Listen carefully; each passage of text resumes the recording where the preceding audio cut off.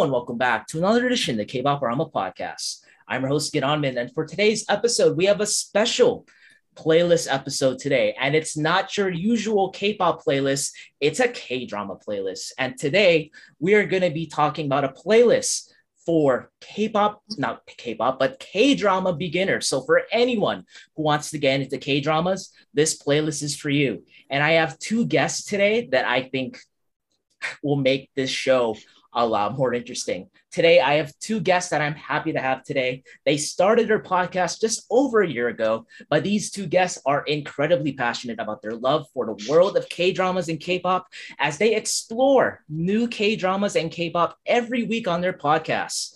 They are incredibly entertaining duo, and they have amassed over 700 followers on their social media who follow them strictly for their love of Hallyu. And as of recent weeks, they are also an unofficial but totally official Kim Tae-ri fan account, which I am happy for a lot of reasons if you've listened to past podcasts of mine. And I guess you could say that they are also big Nam Joo-hyuk fans as well.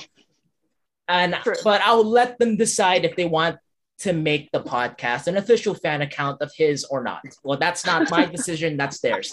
But with all of that out of the way, joining me today is Kim and Maddie from the Soulmates podcast. Kim, Maddie, how are you guys doing today? And did my intro cover all the bases for you guys? Yes, Baksu. Hey, Baksu, Dion, thank you. That was perfect. That was the best intro we've ever gotten in our life. Yes. So we might have to splice that and just put it in because we never know how to start ours. Oh, brilliant. Oh, brilliant. Okay. Well, so it's Kim and Maddie from the Soulmates podcast will be joining us today, so be on the lookout for that. But before we get into all of that, of course, if you like the podcast and you like what we do, don't forget to like, subscribe to the podcast on your favorite podcast platform. We're available on just about any podcast platform. Think of Antron, Apple, or Spotify. Don't forget to subscribe and follow if you like the podcast. And last but not least, our social media in the podcast description below. Now, with all that being said, let's get into today's episode.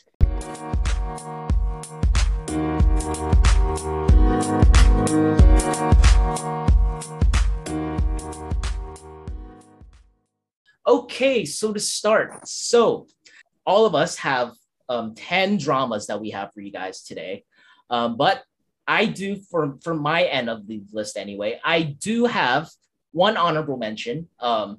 This one honorable mention is a drama that is called All of Us Are Dead. If you've seen my podcast, you've probably seen my review of it. Go check it out if you haven't done so already. But I just feel like I have to mention it before I even start the list because it is a fantastic zombie drama.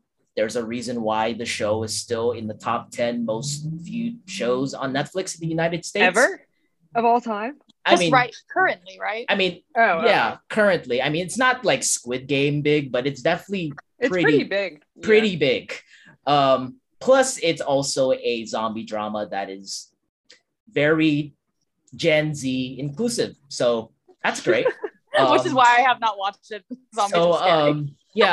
So that drama is an honorable mention. But the main reason why it is an honorable mention is because of the fact that the first drama that I have on today is, in my opinion, the gold standard for anything related to zombies and Korea. Ooh, it is a drama that is called Kingdom. Now, I don't think I've even heard of this drama. Kim, have you heard of Kingdom? Isn't the boy from Princess Hours in this? You mean Shin Boon? I think it's him. Joo Ji-hoon or whatever. Yeah. He's the main lead in this. Okay. The main lead. But so this drama came out season 1 started back in 2019, and the drama is set in Joseon, Korea, in the aftermath of the Imjin War. So basically, that was a war that happened like 500-600 years ago between Japan and Korea. That's all a whole other can of worms, a whole different podcast. But in this show called Kingdom, you find the crown prince of the Joseon Kingdom having to find a way to defeat the zombie plague that is occurring in his nation before it consumes everything. Now, I mainly recommend this show for a lot of reasons. One, it's on Netflix. Everything, like the entirety of the show is on Netflix. It's really easy to find, and also it's a very short show. I think the 2 seasons of Kingdom that we have right now is 6 episodes each. So it's only like 12 episodes in total if you wanted to watch it. I mean, when I watched it a couple years ago, I honestly binged it in 2 days. It's definitely a weekend binge show that you will not regret because it is incredibly entertaining. Now, I say that this show is the gold standard for the Korean zombie genre because it carries on the infamous reputation that anything zombie related Korea has done has. And to put it simply, it's basically to do with the fact that Korean zombies turn into Olympic track athletes and they run at you and they're very, very terrifying.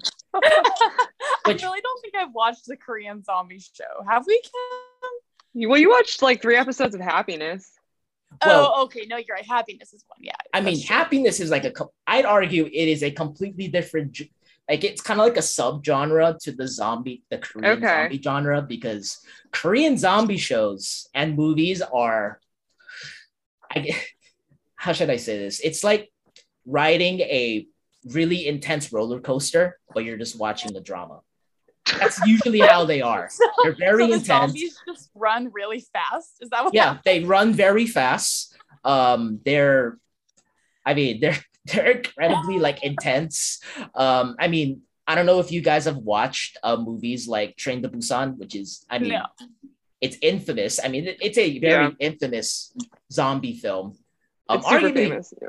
Arguably one of the best like zombie movies in general for like the past decade, and this is like counting like any other like American media as well. But this show in Kingdom definitely has that. I think I guess to up the ante as well. Since this is a period drama, most of the survivors in this show are having to fight zombies hand to hand with swords. True. Which makes it even more intense. I think the Korean drama aspect might sell it for me. Definitely, 100%. It will definitely. Are they wearing the man buns while they fight? Yeah, they are. Oh, nice. Yes, do the zombies have man buns? Do the zombies have I think some of them do. And they're like running at people, like trying to eat them and like making them turn into zombies. Interesting. Cool.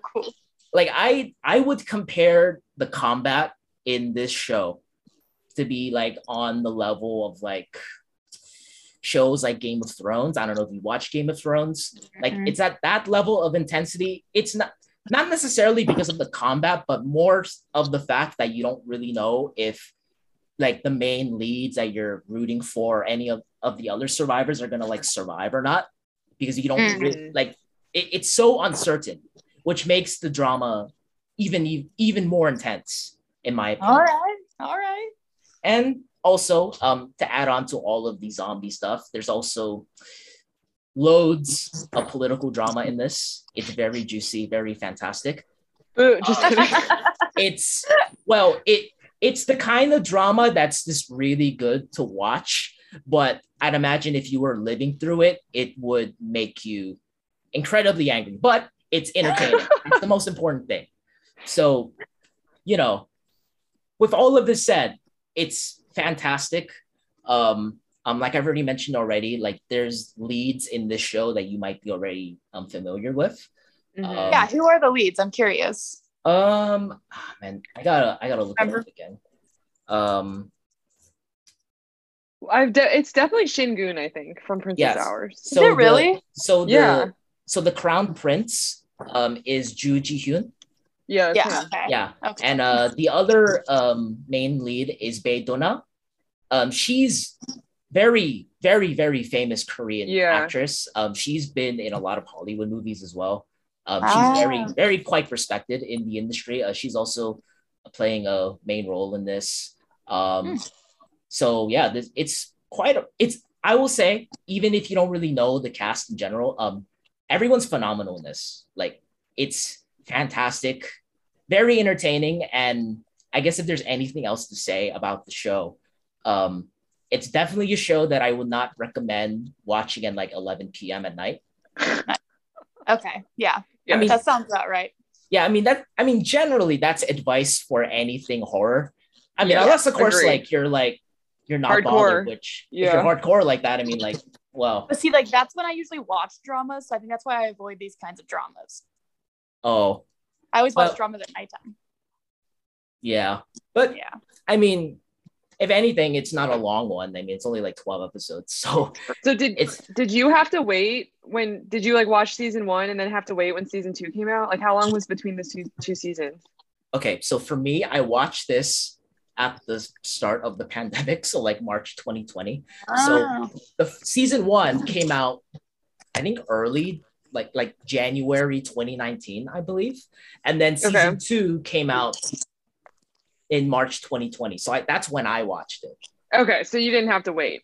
Yeah, thankfully, thank God, because like without saying any spoilers, like the end of season 1 is, I mean, I couldn't imagine watching season 1 as it actually went live because the ending is just agonizingly good. So I'm glad I didn't. So to put it in a different way, I guess, I'm just glad it didn't end. Like I'm glad I didn't watch it like back then because I would have to wait a year and that would have been agonizing because it's so good. But so yeah. I am looking up pictures right now. Shingun does look pretty good in this full. I was gonna say I feel like he has the kind of face that would look good with a man bun. He has a great man bun face. And Yeah. This is very important to Madison, obviously. It's very important, very important. You know, to be fair, like when he's in the show, he looks fantastic. He is fantastic. He does look fantastic. I mean, speaking on the man bun, it does look fantastic. It does. I'm telling you, some guys just got the perfect man bun face. He's one of them. Yeah. I mean, yeah. His face is objectively pretty perfect. So yeah. All right. I mean, that's fair. So yeah. I guess that's all we have to say on Kingdom. So highly recommend you go watch that because it's a very fantastic zombie drama. But the next drama is probably one that I'm sure if you're a very avid K-drama fan, you already know what this drama is. It's Crash Landing on You. Of course.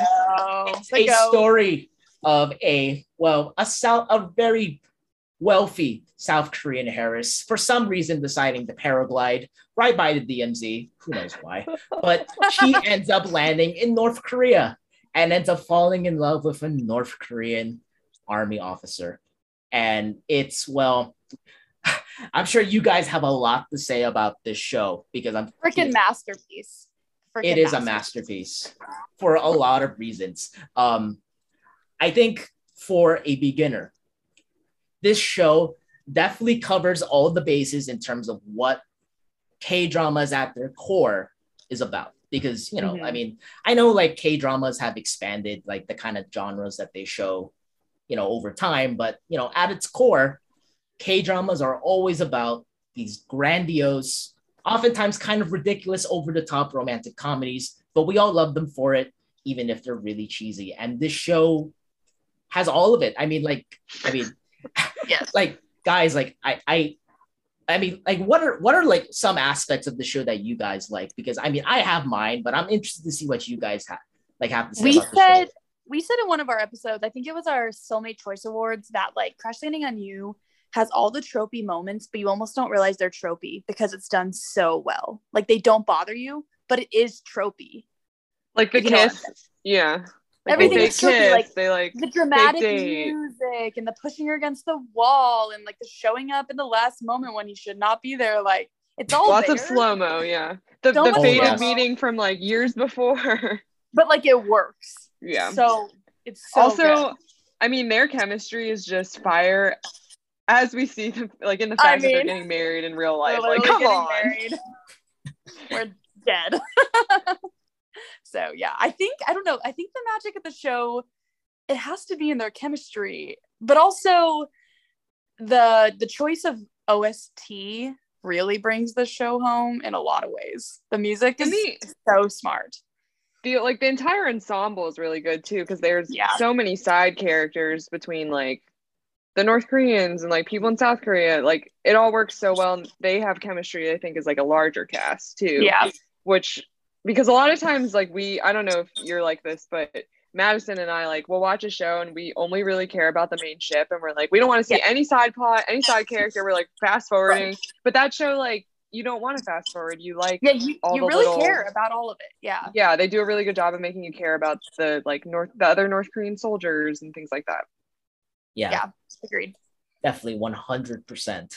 And for the record, I should say, as one of the sub ships in the show, Sodong got screwed over.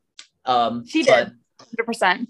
But we're not going to expand on that because I don't want to say any spoilers. Even though we both watched the show, but, just in case, But I think if there's anything else to say about Crash Landing on You, since ironically, this show was also another show that that I had to watch for school a little bit. I had to watch it. I need to join your major, so that's my homework. Can I go to your school? Like, what is happening? Well, I mean, to be honest, all of these like history classes I'm taking, like just for context for you listeners out there, I was telling Maddie and Kim about how I kind of got into K-pop and K-dramas. It's mostly because of a crazy history professor of mine that made me get into it.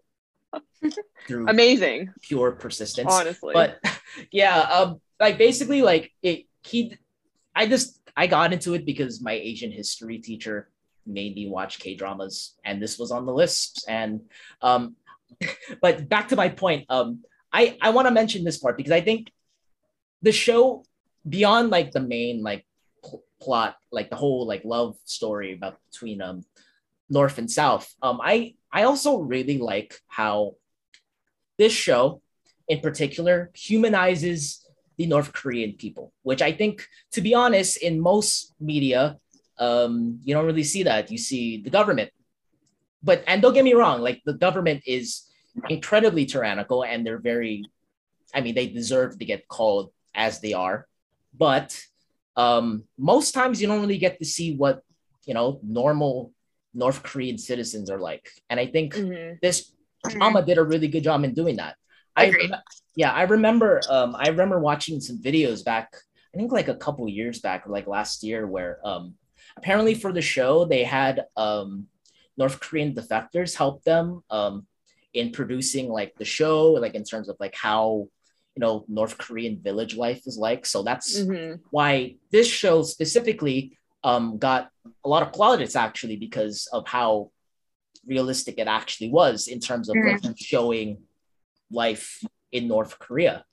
I think this is like also another thing that I found interesting, but like I guess in a way you kind of see like the difference between North and South, because like in a lot of ways, like especially up north, like you see like this feeling of family around everyone in the North, as opposed to the South, where like everyone's kind of like, doing their own thing, or like there's also all of these like other like social inequalities and whatnot. But it's just very interesting to see that, because there's just so many stark differences between both countries. And it's definitely, in terms of a show, definitely one of the most popular shows that come out in like the past 5 to 10 years, where it actually shows North Koreans as like normal people, not discounting the fact that like the governments are all like evil. Oh, for sure. But that's a really good element of the show, for sure. I really enjoy that. And I mean, I feel like it's probably realistic to assume that even within their government, like in real life, there are like people like Hyun Bin's character that are just like have values and want to stand up for what's right, even in the midst of a government that isn't like that. And yeah, like it's just so fascinating. Like my family actually went to Korea like 10 years ago, I guess, and we did a tour of like a part of the like that area between the two countries, and it's just crazy to think that it's separated by so small a space, but life is just so different. Like you said, like South Korea has all this technology and huge city, and like even the differences between the two capitals, right? Like when they go to the capital and stuff, it's just it's wild. And they did a really good job of, I don't think they like shied away from some of those, like the gravity of some of those things, but they also managed to still keep it like overall pretty lighthearted. Yeah, to the point where it wasn't like So they depressing. literally somehow balance both of those, where they really don't shy away from the realities of living in North Korea, but you also find yourself laughing and enjoying the show because at the end of the day, there's just those beautiful people that you start to fall in love with. And it's just like the way they do it's really, it could have been a flop, I think, but it wasn't. Oh yeah, definitely. Yeah. I think if there's anything else to say, it'll definitely be interesting to see because, I'm not sure if you guys know, but like South Korean media gets smuggled into North Korea all the time. Mm-hmm. So probably eventually we'll probably find someone from North Korea who might defect, maybe, who, might have actually watched the show while they were in North Korea. So yeah, that would be very interesting to see. They make fun of it on the show, that one character like watches K-dramas in his free time. So the girl who's like, my bias is Jungkook. Oh yeah. They totally hint at that, which is fun. Yeah, it'll be very interesting to see that because there's definitely people in North Korea who, they like the same things as people do in the South. They like K-dramas, they like K-pop. Sometimes they have very interesting ways of showing their interest in K-pop, even at the risk of getting arrested by the police. But that's a whole other thing. But again, it's such a very interesting show in so many ways, and definitely probably one of the top choices out of my list anyway, in terms of the kind of dramas that you should see as a K-drama beginner. So me and Kim Molly, we say it's one of our number one recommendations for people who have never seen a K-drama is Crash Landing on You, for sure. Yeah. And I feel like it speaks for itself in the fact that so many people were introduced to K-dramas through Crash Landing. Like I feel like every other day we meet someone who's like, oh my gosh, I watched Crash Landing on You and never looked back. My parents were like so doubtful and they watched Crash Landing and they're like, now they've watched like 10 dramas. They're obsessed. Crash Landing like gripped them so fast. I loved it. It was fun to watch that. It's so fantastical and ridiculous in all of the good ways possible. So agree. Yes. There's all of that. But moving on to the next drama on my list is... Okay, this one, sorry, I want to watch this. So sell it to me right now. Sell it to me. Yes, because I know it's on Netflix. I know it's on Netflix. So, okay. So this show is called Hotel de Luna. Now, this show came out 3 years ago now. So it is a show about a mystical hotel that caters only to ghosts, to people who recently died. And the beautiful but ill-tempered CEO of this magical hotel is cursed to manage it because of a terrible crime that she committed, but cannot remember. And also there is a operations manager that she hires or forces to make him operate this magical hotel, and it blossoms into something very, very beautiful. Now, this show sounds great. It is. Now, sounds so good. I will say with a caveat in saying that the main lead, who is IU, she is like the star of K-pop. Like everyone knows her, like including in the general public as well. Like everyone knows her. She's huge. And this was one of her, well, not her breakout like K-drama performance, but definitely one of her most popular ones, at least in the past 3 years. But this show was just a lot of fun, straight up. Like for me, because I watched this like almost like a year, like 2 years ago now, like back when it was on Viki, like only on Viki. But like it just gives me a lot of good memories because I had this so much fun watching the show. And essentially it's just a slice of life drama that just sees like the day-to-day operations of this magical hotel. And it's just such a fun show because now honestly, like you would think like just based on the synopsis I gave you, like this show seems like it's pretty depressing and grim, which I guess in some ways it is, but it is hilarious for so many reasons. Mainly for one, I would say that this show is definitely divided into like an anthology of stories. So like there's like within like the main plot line that happens for most of the show.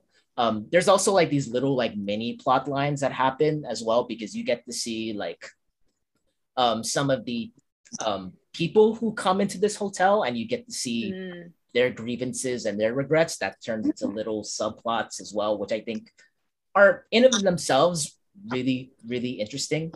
And, you know, I think just watching the show, I think it is definitely something that it is a show that you will experience, where you will experience the full spectrum of emotions. Like, you will laugh your butt off. You might cry. I mean, you'll probably cry. You might be angry, but like it has everything. But part of the main reason why I love the show is just the cast, the main leads. I know IU. I've already mentioned. She's actually like my old bias in terms of K-pop. She's incredible in this show. She is the passive aggressive CEO that I think in a lot of ways, you will really love the level of sassiness that she has, because it also hides this very like sensitive inside of her. Like, there's a lot of stuff that's happened to her in the past, which is kind of the reason why she's even the CEO to begin with of this magical hotel. But it's incredible. Like, IU's acting performance in this is amazing. Like, especially for someone who was originally a K-pop idol. I mean, now she's kind of like an artist. She's just an artist now. But her performance in this is incredible. I mean, like, there's a very good reason why she was nominated for a Baek song, which is like the award show for like dramas. Like, she was nominated for that, for her performance. Sometimes I'm skeptical with K-pop, K-drama crossover actors, so it's good to hear that she's really good. Yeah, she's. Sometimes I'm not sure. Like you said, Maddie. Like, I totally understand the skepticism, because for most people who make this jump from K-pop to K-dramas, I kind of hate to say it, but most of them are misses. They're just not as good. They're just not as good as people who are just straight up actors. Yeah, for sure. But IU is definitely one of the few that have made the jump, and it turns out, she's really good at both, which is fantastic. And I think that's part of the reason why you'll really love her performance. Like, her performance alone is reason to watch the show, in my opinion. Like, you will love her character, for a lot of reasons. And there's also the other male lead in this, which is Yo Jin-gu. I've never seen him in anything. He's like a relatively young actor, to be honest. Like, starting. Isn't he? Wasn't he like? Didn't he have a cameo in Startup? Wasn't he like the voice of? He had a cameo. He had a cameo, actually. Yeah, I actually remember. Yeah, he had a cameo. But I think this is one of his first like dramas that he had like a main lead. I might be wrong, but I would say, like, because his character is like the normal human in here, but his chemistry with IU, like, I think they just complement each other very, very well. Like, I think you'll really love their dynamic in terms of. So is he just like a normal guy that died and he has to go to this hotel? No. So basically, he's alive, but he, through fate and destiny, he is somehow the operations manager of this magical hotel. And he's basically how it works is like he's like the one person on the staff that's actually like alive, because everyone else, including like the other staff in this hotel, they're supposed to be spirits, because they're kind of like in this weird in between being alive and dead. So like he kind of like, in a lot of ways, he's kind of like the bridge between life and death, because he's the one who's like still alive and kind of has, he has his own thing while being able to see all of these dead people around, which, by the way, that is covered very quickly in the show. And I think you'll really enjoy how he discovers it, because it's genuinely one of the funniest things I've seen in the show. Okay. So yeah, there's all of that. And also, I guess, to add to that as well, OST for this drama is very, very good. In my notes, I mentioned that Taeyeon did an OST for this. Generally for K-dramas. She's kind of a queen.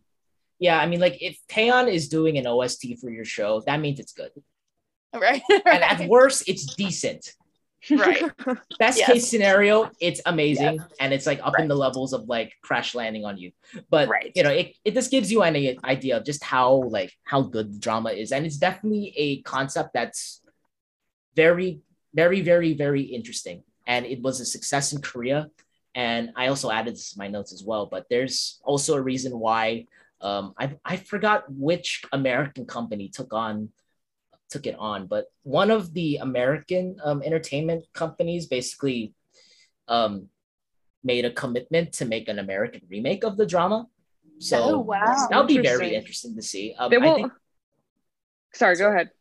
yeah, I mean, it'll be very interesting to see when that comes out, because I think out of all of the K dramas that you could like make the switch over to like America, I think this one definitely has a lot of potential. Like it has like, because like, you know, I mean, like I know for most dramas sometimes it doesn't really work, but I think it, with the way it's structured, it could definitely turn into something like The Good Doctor, for example, which was a K drama in the past.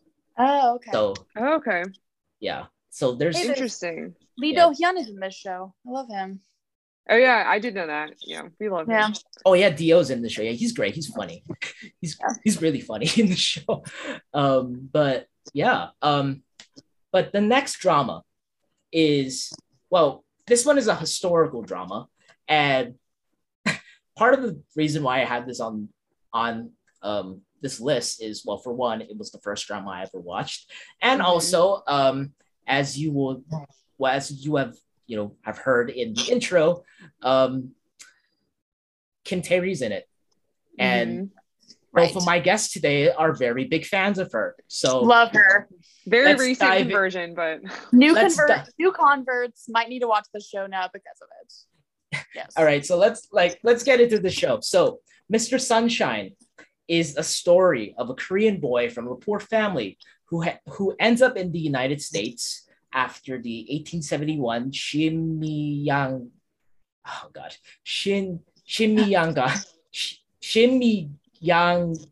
incident. God, I don't know. So bad. I'm so sorry. Yeah, you got it.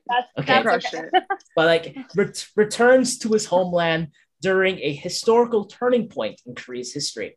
Now an officer with the American military, he's a Marine, Eugene falls in love with Aishin, an aristocrat's daughter, and discovers a dark scheme to colonize the kingdom of Joseon, or Korea, from which he once fled. So Aishin tries to figure out if Eugene is a friend, and they wonder what the word love means. So, you know, this is a love story. It is.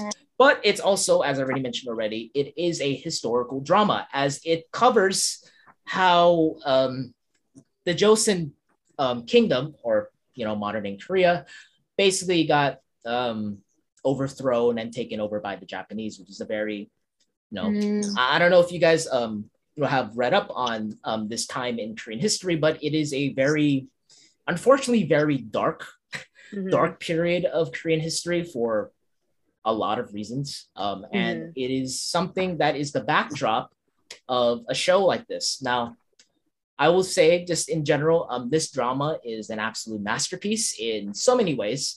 I mean, just to speak on it on a more technical level, like the sets, the shots that you see in this show are just gorgeous. Like, oftentimes I would kind of like, it kind of messes with my head a little bit, because sometimes the way like the drama is shot, it looks like an art piece. Like, it genuinely looks like an art piece. Like, it is just, there's just so much eye candy to look at, just in terms of like the way, like I'm not even talking about the actors too. Like, it's just in general. Actors too, like, though.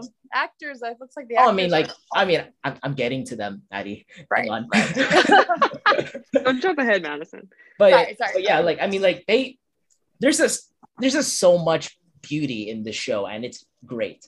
And from a historical perspective, it is based on a real event in Korean history. Now, story-wise, admittedly, this show is a lot longer than your normal K-drama, coming in at a whopping 25 episodes, which is a lot. Yes. Yeah. There's a good reason for that, though. There is a good reason for that, though. And it's because with the way the story is, it is definitely a slow burner. but it immerses you in the world that this drama is set in. Like it makes you go right in. Like you feel, I think it honestly, like for like the first 10 episodes, you're just getting acquainted with everything that is going on in the show. And you feel, I guess, this sense of rapport with all of the characters, honestly, because that's how I felt. But it sets up for what is a very dramatic show.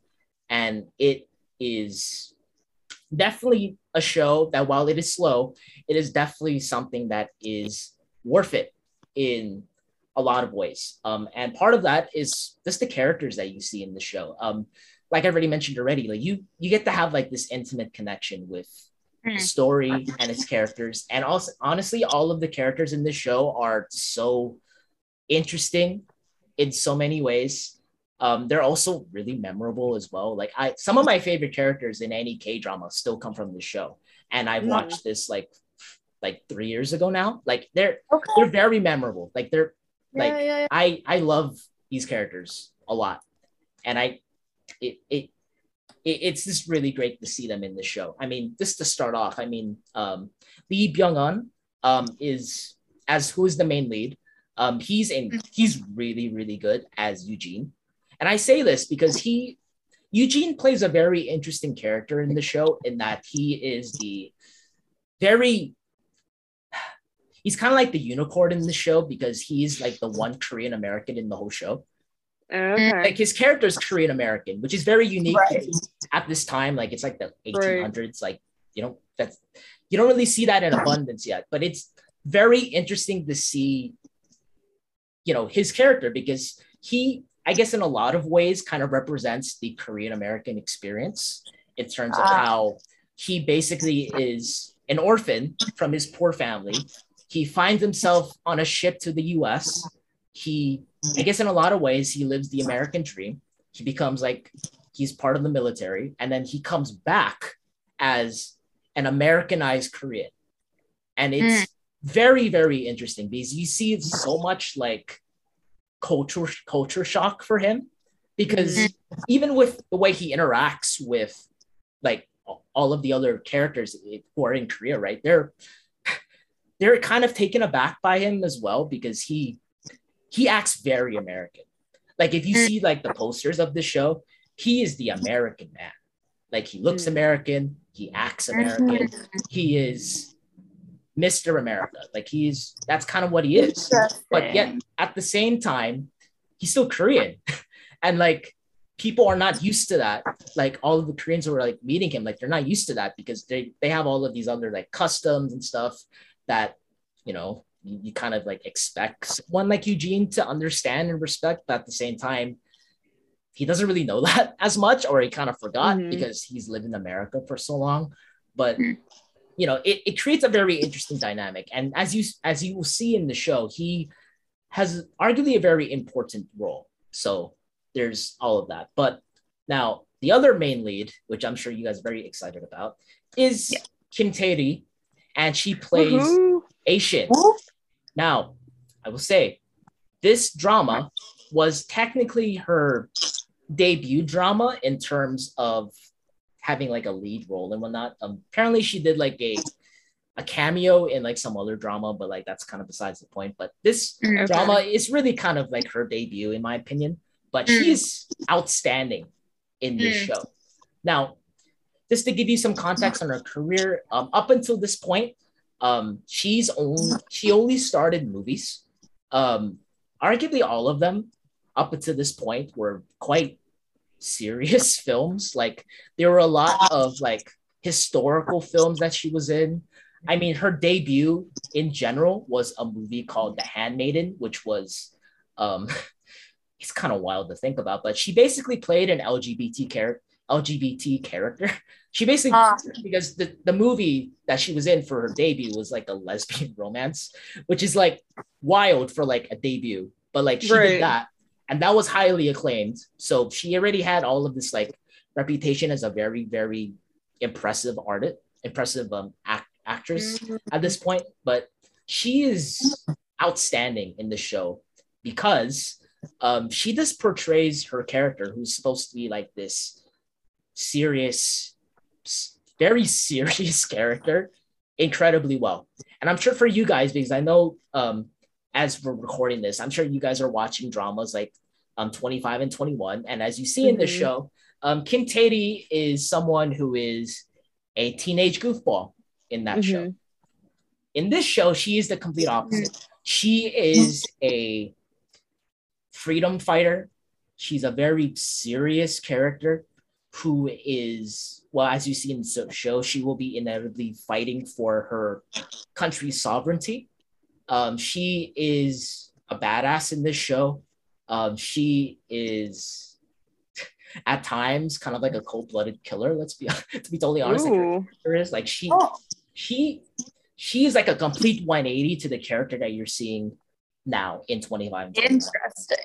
And for me, it just shows me that she's in a ridiculously talented actress, because like for me, like watching a show like 25 and 21 is such a like culture shock for me, because I'm so used to seeing her in serious shows, gotcha. Serious roles. Like that's literally all she's done for most of her career so far. I would never have guessed that, seeing her in 25, 21. Like when you see the film, not the film, but the drama, you will be shocked in the way that she portrays Asian, because she is not what you expect at all.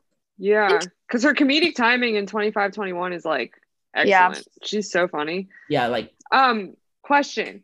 Yes. Is there a big age gap between That's the what characters? I was wondering.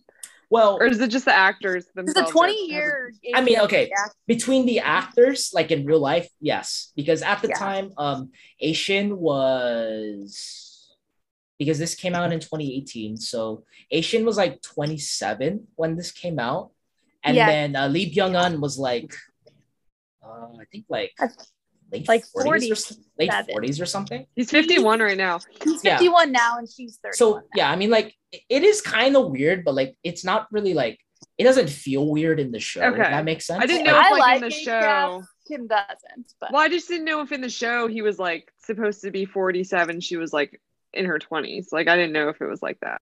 Yeah, I mean, in the show, like I don't think there's that. I mean, the age gap, I don't think is that. Okay, I was just curious. Oh, okay. Yeah, because like it's not that much, but it's just like in real life it is. But I will say, speaking on that, the romance that they have is probably one of the most understated romances that you will ever see in a K-drama for a lot of reasons. For me, like after watching the show, like out of all of the shows I've watched, it is definitely one of the most endearing and intense romances that I've ever seen in a K-drama. And I know that's saying, but those are big statements to say, right? Yeah, those are big words. It's because with the way it's written, it feels more intense because you don't see much of it. But like it's like one of those things that's like in the background, but like it just comes up every so often, and it feels very endearing that way. I guess the phrase "less is more" is quite appropriate here. Because like for one, I mean, like this is not really a spoiler, but you don't see a kiss scene in the show. Oh, there's no kissing. Never. Oh, interesting. Yet I say these things that it's one of the best romances I've seen, which I think says a lot to the writing. Which I think, I mean, I'm not gonna spoil it because I've watched it already, but I think for anyone who's interested in this show, you'll like it because of how intense it is without actually being or without using like the normal like K-drama romance tropes that you normally see, because you don't see them in the show. You don't see them. Wow. Okay. And interesting. Good to know. Yeah. And I think it's also it kind of comes from the fact that this show's like a slow burner, because all of the relationships, all the storylines you see is in like, I kind of compare it to like seeing like making something in a slow cooker.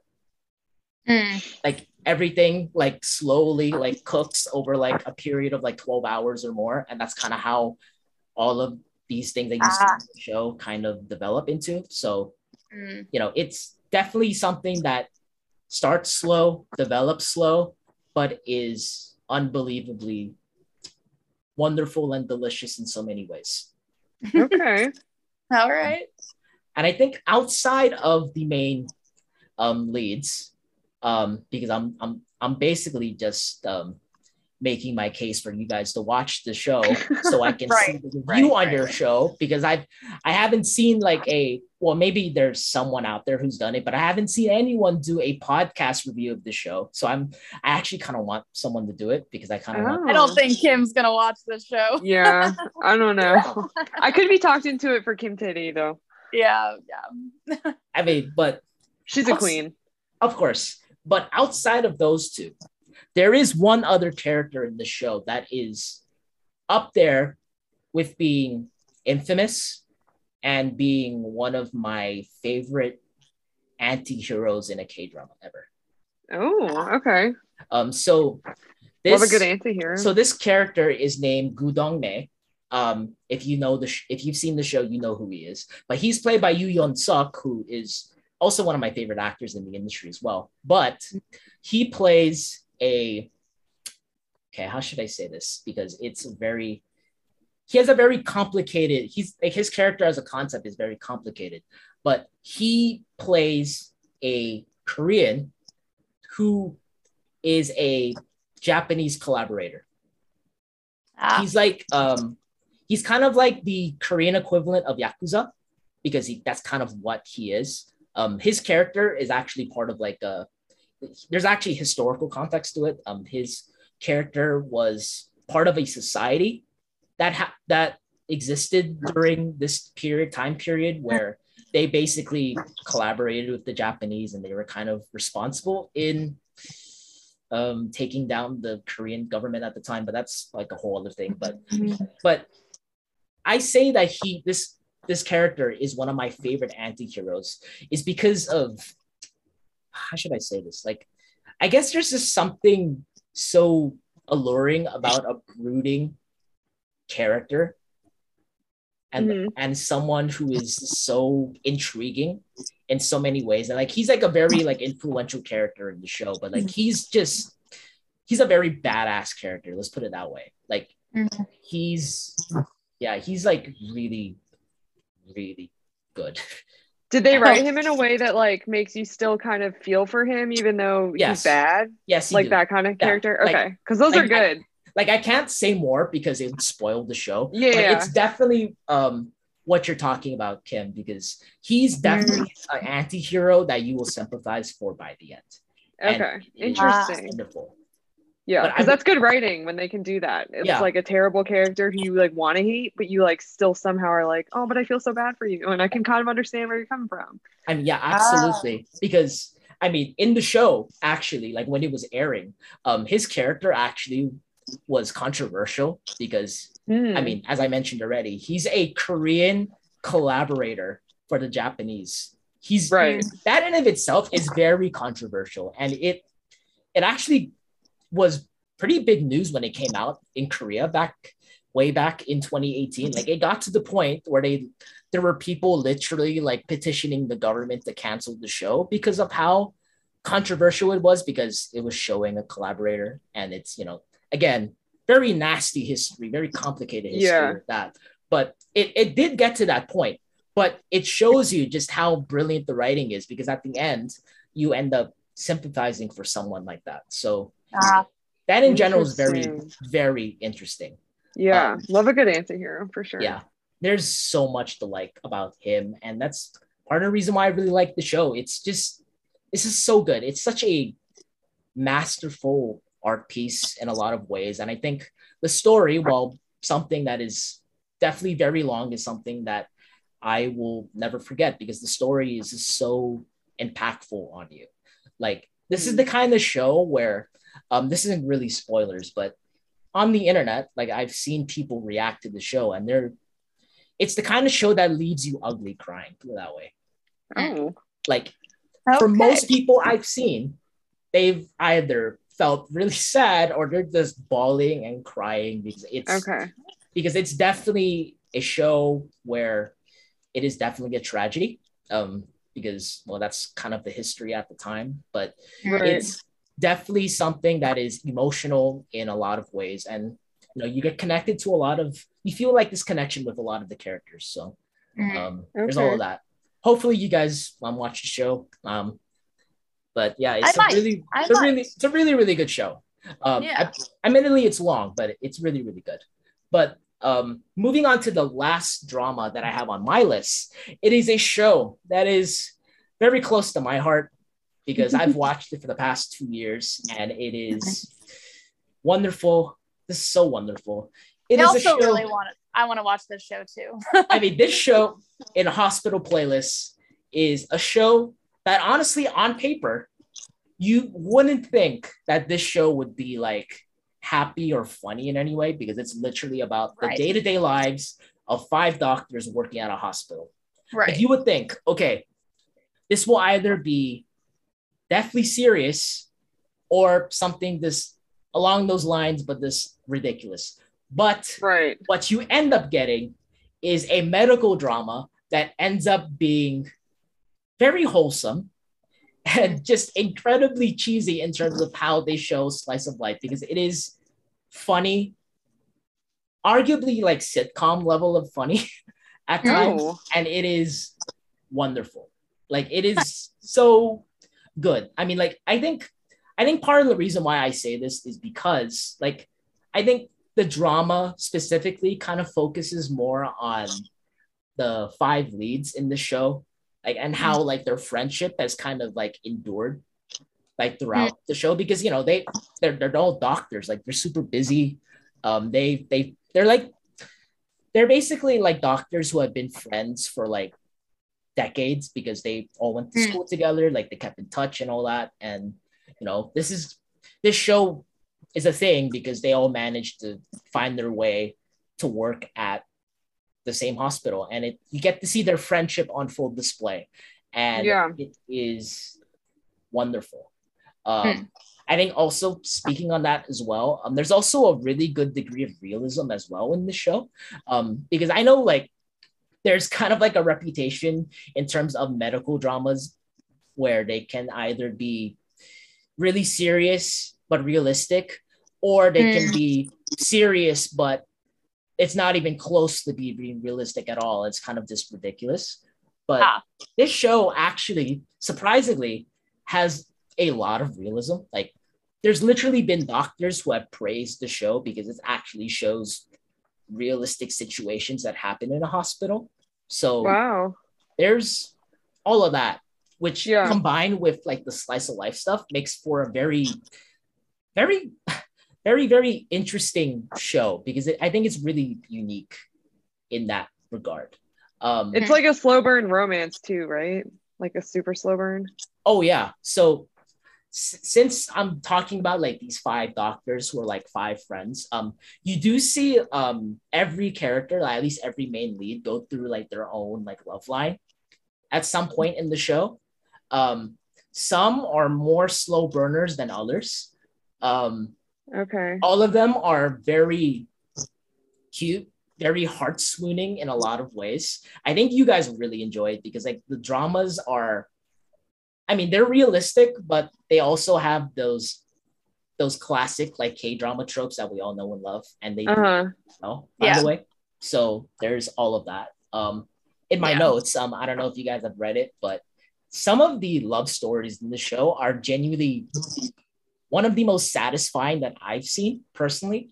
There is like one love line in particular, which, I mean, this FYI, this has 2 seasons, 12 episodes each, but there is one that is a slow burn for 2 seasons. And it leads to one of the most satisfying confession scenes I have ever seen. I think I've seen the confession scene on YouTube. I'm not gonna lie. I don't want to. It was so good though. I feel like I would love it even more if I watched the whole thing. Yes, you will.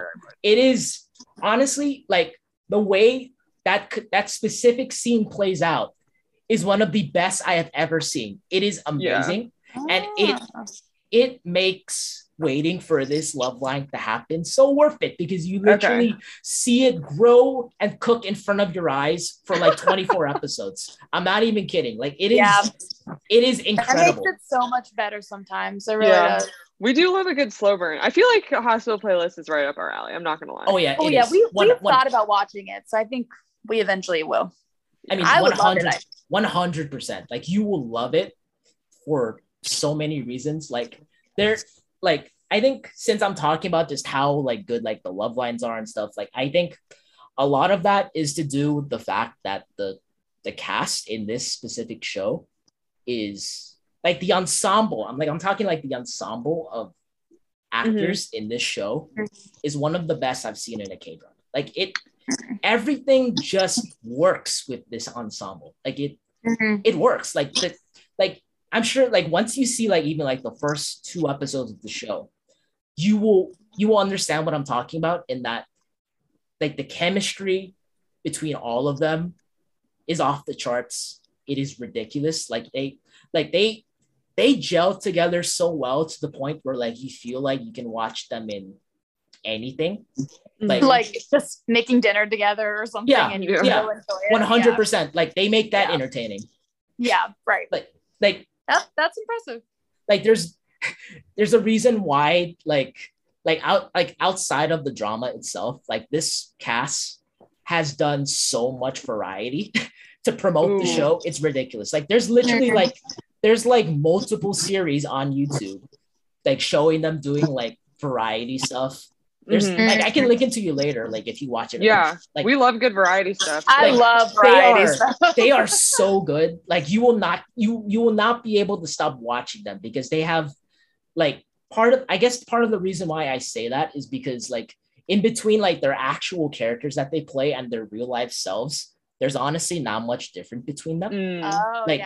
This is like the kind of thing where it's almost as if the producers of this show like realized that all of these actors are like already like in a really strong friend group and they just decided, oh hey, let's just hire all these people because they have really good chemistry, and they just hired all of them. Like that's right. You can literally say that for a show like this because everyone feels like they've been friends for ages. It's ridiculous. It kind of sounds like Friends, the show, like but in a hospital. Yeah.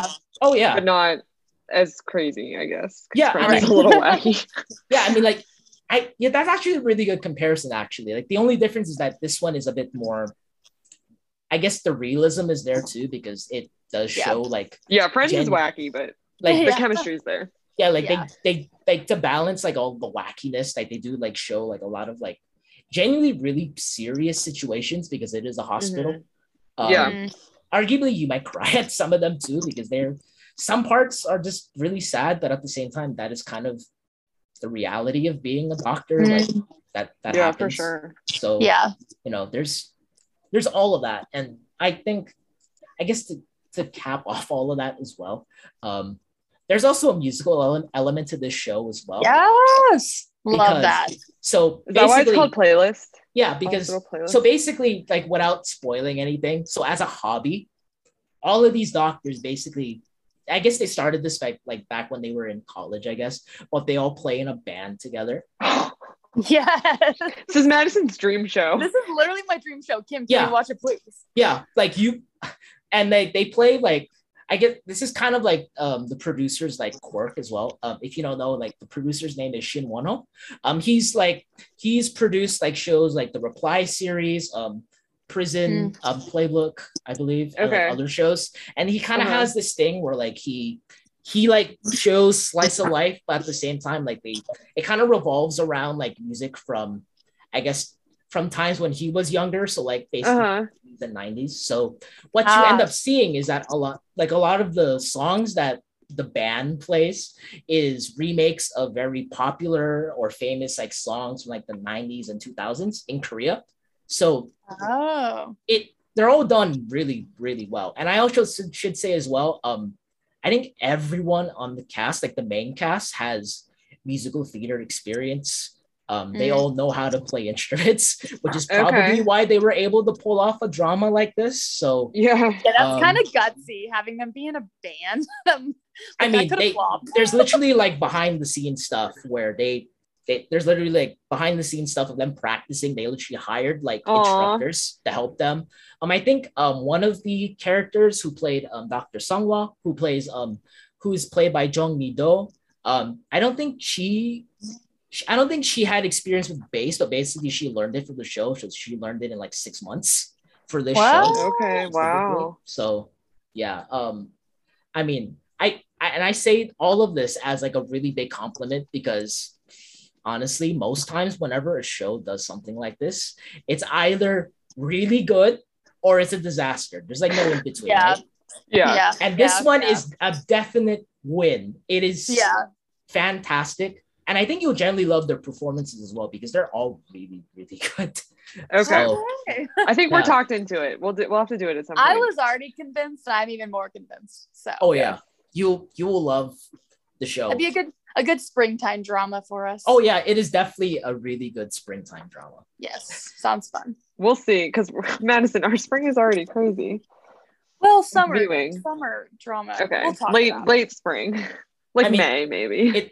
It's a shorter K drama than normal, so you can definitely fit it in like whenever. So wait, how many episodes again? It's 12 each, so 24 episodes. How long are the episodes? Okay, so I know for the first season they would go maybe a little bit above an hour. Okay, we can. And then like season 2, I guess, I don't know, they wanted to cram everything in. So like there's some shows, especially like later on, where it's like, oh hey, we're just gonna drop like a 2-hour show on you as a finale. Yeah. But everyone's into it because they love the show at that point. So yeah. I'm not like I didn't complain. Most people did not complain, and I think you'll really enjoy it. So yeah, Crash Landing's finale is like 2 hours long. Yeah, I did not complain one bit. Yeah, that's true actually. So I don't think the length will be an issue for you by that point. So yeah, there's all of that. Hopefully, I hope to God, like honestly, out of all of the dramas that I've recommended to you on this show already, I hope you guys do this one and Sunshine, because this one especially is really good. I have like, because once you watch the show, you will watch all of the montages related to this show. You will watch I be like YouTubing everything? Yes, you will. Yeah, all the variety shows. Yes, you will. Oh. Yes, you great. will. Great, you will, and you'll be obsessed by it for months because our friend Kathy loves it. My best friend Kathy is obsessed, and she's like, watch Hospital Playlist. Yes, you will do your friend a favor by watching this show because she will fangirl about this show as much as I am. She'll be very excited. Yeah, isn't it her favorite show of all time? It's one of her favorites. Yes. Yeah. Like it says a lot because they did Variety like post show, like after like the whole show was complete, like it's a good show when all of the actors involved in this show are absolutely devastated that they can't act in this show anymore. Put it out. Yeah. They like some of them were like in the Variety show that they've done afterwards, like some of them kind of cried, like they've like shed tears because they can't do the show anymore. I mean, outside of like even the actor stuff, like they just miss they just miss hanging out. Yeah, like and that should just tell you just how good of a show this actually is. That's awesome. So there's all of that. But before we head into the Soulmate Pod's list of shows to recommend, we are going to take a quick break because I mean this has been long already. But so after the break, we will continue on with the show. But until then, enjoy the wonders that is the Anchor podcast platform. So be back in a bit. All right, we are back. So now is the other half of this list, and this is the Soulmate podcast part of the list. So Kim or Maddie, take it away. What is the first drama that you're going to recommend? Hey y'all, we are recommending 5 dramas as well. And our first drama is Our Beloved Summer that just came out. We love this drama. We loved this one so much. We love it. Kim, have you seen it? No, watch but it? I've heard a lot of Okay. good things about it. Oh, we need to convince you. It's so good. Yes, please convince me. I've pitched for like an hour.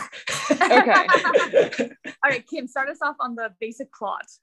Well, before I get to the basic plot, I feel like one of the biggest reasons to watch this show is like the star power of the two main leads. Yeah. Just like they're just, I mean, they're superstars, right? Like Chae-Woo-sik and Kim Dami, like they're experienced, they know what they're doing. They've worked together before, so they have amazing chemistry. They hold to their characters really strong. Yes, I think, yes. Choi Woo-sik's character is one of the most like, what's the word? Just like iconic. Almost Yeah, like he's iconic. I mean- esque kind of like interesting male lead that's not smooth at all. And Yeah, so he's like the fun. opposite of your classic K-drama male lead where he's like dorky and awkward and zero petty. Yes, And low-key so- kind of can kind of have like he kind of is a female at times. I'm like, what are you doing? and He's then like, she like is just walking around getting her stuff done. It's great. yeah, I think that is fun. Like that is a fun reason to watch it, is they've kind of flipped the gender stereotypes from K-dramas, Oh yeah, where she's like not the aggressor, I guess, but kind of in a way. kind of. Yeah. Yeah. Well, so okay, we can jump into the basic plot. So the basic plot is they're in high school. They meet in high school, and they're the top student and the worst student in their grade. So Right. she's the top student and he's the Yes. worst student. And they're forced to film this documentary together about like the top student helping out the worst student. So they hate each other because he's like has no ambition and she's like the valedictorian of her class. Right. But eventually they fall in love and start dating. And Right after they film it. So when they're in high Yeah. school, so even while they're filming, they're like kind of falling for each other. so they fall in love, and then they have this huge breakup and hate each other's guts. And in the present, they get reconnected because the documentary people want to do like a reunion documentary that checks in with them 10 years later because their original went viral. And now everyone on the internet are like, what are those two up to? And her marketing company wants to use or partner with him. He's an artist in the present, and they want to partner with him on this project. So like in multiple arenas in their present life, they're forced to work together, but they hate each other. And But they the irony- actually don't. The irony is that she was like the valedictorian, gonna get stuff done, but when they're, I don't know how old are they, 28? It's 10 years later, I think.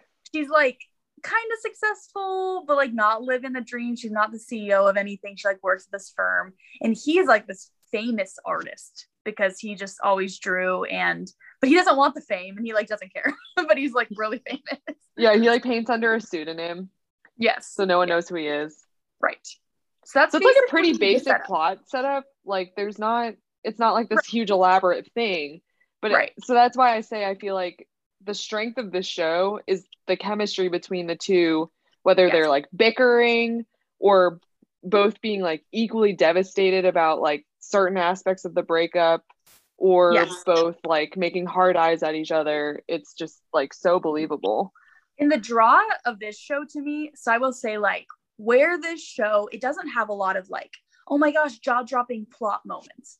It's very approachable and very normal and not hard to watch. But the filming and the music and the storytelling are phenomenal. They are so good. I cried a lot in the second half of the show. Yeah. Because of the way they tell the story, and they put the right songs over the right scenes, and you're like, what? And I think there's a lot of time jump in, not a lot, but there's like some time jump in this show going back to high school, back to present day. And I never felt confused. Like I felt like the writers always included me in on everything. Like I never was like, what's happening? And some shows make you feel confused, like you missed out on something. Like, did I miss something? But like this show, I never felt like I missed anything. And I recommend it to all of my friends who've never watched K-dramas, and I don't think they've watched it yet, but I'm like, you really would like it. It's really just good. Yeah.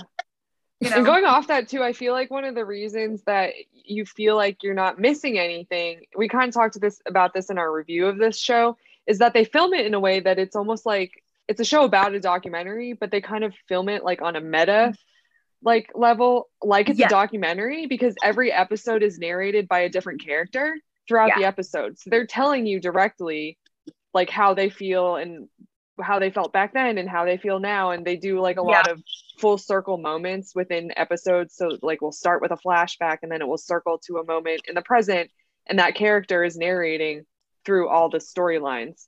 So it almost feels like it's a documentary. Yeah, kind of, and one of which my is favorite genius. It is genius. And the storylines that really got me were a lot about our leading male's like family and his family dynamic and relationship with his parents and all of that. Like that's what really got me crying. Yeah. In the show. So like that's, you know, as somebody like me who I kind of have a hard time balancing a bunch of storylines in a show, and I usually might lose interest. I didn't lose interest in any of these storylines. I really kept up with them and really enjoyed every character. So that being said, I mean, on that note, there's a really great supporting cast as well. And a great like little secondary love story that's like pretty subtle. There's 2 secondary love stories. There's 2? Yeah. With, yeah, there's 2. And they're very, all good. very subtle, but we live they're for all it. Good. Yeah, there's a crazy best friend. You gotta love the crazy best friend. She got a little Nuna romance going on there. She like meets like this younger guy, and it's adorable. And then Madison's dream. In my dream. Oh, the hits. And and the secondary cast. There's like the producer who does the filming. You know, of course he's like in love with our lead, but then he finally realizes there's a really good option that also is right in front of him. So yeah, it's pretty like standard. There's not like crazy like how it's not like that was a revolutionary idea for plot, but it's just still such a good show. Yeah, the OST really brings it home. I mean, the OST V from BTS is like the headliner, and his is great. And then the song they use for like the intro title credits is also great. I mean, the whole thing is great, but those are the 2 standouts, I would say. All the time. Like in the car while brushing my teeth. I love the OST. It's really good. And if I have to like actually cry in real life, I put on the OST and then it can really super moody. Oh my god. Whatever, Kim. Like that's how you know a drama is good, if you're just crying on command with an OST. I literally hear the song and I'm like whatever. I will also say it probably has one of the best filmed kiss scenes I have ever seen. Yeah. And you'll see when you watch it why it's so good. It's not like overly intense or anything, but it's like intimate and just like beautiful. The way they told the story, you really can't understand unless you watch it, but like the episode 8 kiss, I rewatched that scene so many times, not because of the kiss, because of the filming and because of the music, and because you'll see it's really like the lighting, the scenery, lighting, the editing. We can't go into more detail on that, but it's really well done because the kisses actually are very understated in the show. So they don't take the main stage. Spicy. No, they're not very spicy. So yeah. I mean that's great to hear, because generally in K-dramas you only have this one type of kiss where it's the unexpected one, and like it's so like I understand why it's a thing, but like I'm like, oh my god, can I actually have like a legit love a kiss? Yeah. For once? Are you talking about like the one where like the guy will like yank her arm back and just like kiss her out of nowhere? Yes, that one. Oh my god, that happens so much. It's like no, this kiss scene, like every element of the scene that wasn't the kiss is what what made the scene so good. Yeah, it's epic. It's pretty epic. There's several scenes in Our Beloved Summer that I literally like just watch and I'm like, that was the most amazing television I've seen in a long time. Yeah, give them both all the awards. Honestly, it's so good. Yeah, I mean that's all the good sign to me, because I mean I'm convinced it was on my list honestly of dramas to watch, but I guess I have to watch it now because I'm in. Like you really should. It kind of snuck up on us. Kim watched it in Lifetime, and then I binged it right after. I didn't know it was going to be as good as it was until it was just amazing. I didn't watch the first 2 like until like a couple, like the first 6 I think had come out, and I like had seen a few tweets about it and people were really enjoying it. I knew who both of the leads were, but I didn't really know much about the plot or anything. And then one night, like it was right before Christmas break, I was like, maybe I'll just try it. And I watched the first 2 episodes and was like, this plot setup is amazing. Like just the documentary and the different like there's three main timelines, like the high school timeline, the kind of in between where they're dating and then break up, and then the current. And like Maddie said, they like do each so well that you never are questioning like what timeline are we in, and it's very clear like what events happened in what timeline, and it's just all around a masterpiece. Chef's kiss. The opening credits are so good. Yeah, we never skipped the opening credits. I love the opening credits. Episode, I was like, the feels. Well, and also they didn't release that whole song, like the opening credits song, until the very end. So I was like, this is the only time I get to hear it because it wasn't on Spotify yet. Love that song. So good. Yeah, it was great. Oh yeah. So you can also watch it. It's on Netflix, so very easy to watch. Yeah, just your basic 16 episode K-drama. About an hour each. Yeah, they're like 59 minutes each. Yep. Yeah, I think. Okay. Yep. Sorry, what were you gonna say? I mean, I was just gonna say that, like, for me, like, I'm not like that familiar with the cast. Like, the only reason I know Choi Woo-shik is because of Parasite, like you mentioned in your notes, and also that one cameo that he did on a Day 6 music video. I heard. I didn't know that. Yeah, like they're for Day 6's so his their debut song called Congratulations. He's the main star in their music video. You can go look at it. Literally, you'll recognize him the moment you see it. Like it's funny. That's like the only like form of media that I've seen where like it's, I guess he's supposed to play like a romantic character, I guess. So I think so. I mean, it'll definitely be interesting for me. So I only knew it because of the Wooga Squad, and I had never seen him in anything. The Wooga Squad, I'm dead. Okay. Okay, next show. Okay, you've seen Startup, right? Is this the one show you've seen? Yes, I've seen Startup. Okay. Yep. Y'all. Okay. About the show. Startup's a freaking banger. I'm just gonna say it. One of the best shows I've ever seen. Episode 1, a banger. The whole thing, a banger. Like a banger. Every single episode, a banger. But I will say, K-dramas don't always hook you right away. Startup has an exceptionally good first episode. Where you are 100%. invested 100%. in all the characters, all the storylines, even though they don't even introduce one of the characters until like 2 seconds left in the first episode. You're invested. True. That's why, like, amazing. If I down, like, I almost have to watch episode 1 and 2 together because I'm like, I need more Namdo-san. You know, like, give me more of that. So I just like immediately jumped to episode 2, like immediately. So the basic plot is there's this love triangle, and Maddie and I we're on two very different sides of this love triangle, which makes it very interesting. We still fight about it a lot. Yeah. So our main girl, played by Bae Suzy, who is a legend. She's also acted with like so many great male leads. I'm like, so she really has. She gets around. Yes. Yeah. Like, you go, Suzy. What a queen. Yeah. And also she started in K-pop, so you know what? Along with IU, another girl that made it. Yeah. So her character, she had a childhood pen pal, and she's in love with the said pen pal, but she's never met him. Right. And she, through a series of events, tries to track him down in the present and finds this boy, but doesn't realize that her pen pal like used a different name. Right. So she is like kind of balancing these two boys. Like, one is her actual pen pal, but she doesn't know he was her pen pal. And one is the guy she thinks was her pen pal, but has just like gotten... He has the actual name of the pen pal. Yeah.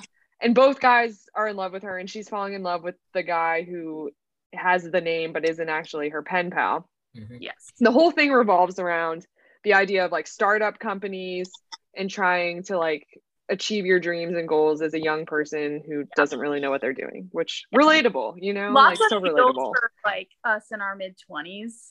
It's just very relatable. Yes. So I think this show, like, I mean, both of you can correct me if I'm wrong in saying this, but I feel pretty confident in saying this is like probably the debiggest case of second lead syndrome, like in all history of K-dramas. Like, definitely. The response for this character. Yes. Like, people were like petitioning the show because they were so mad he didn't get the girl. Incredibly polarizing. I've had people be like, I can't finish it because I like Good Boy so much. So Good Boy's the name of the nickname for the real pen pal who doesn't get the girl because she falls in love with this other guy. But he's the one who actually wrote all the letters, you know? And so I've actually had people tell me, like, I can't finish the show because I know Good Boy's not like, I'm that invested. I'm like, you can't be that invested. Like, but I'm a Namdo-san girl. Like, I love Dosan. So I was like, I'm not that bothered. But Kim got very emotional about, she loves Good Boy. Well, I think that's like the beauty in the writing is that each character, you like equally cheer for them.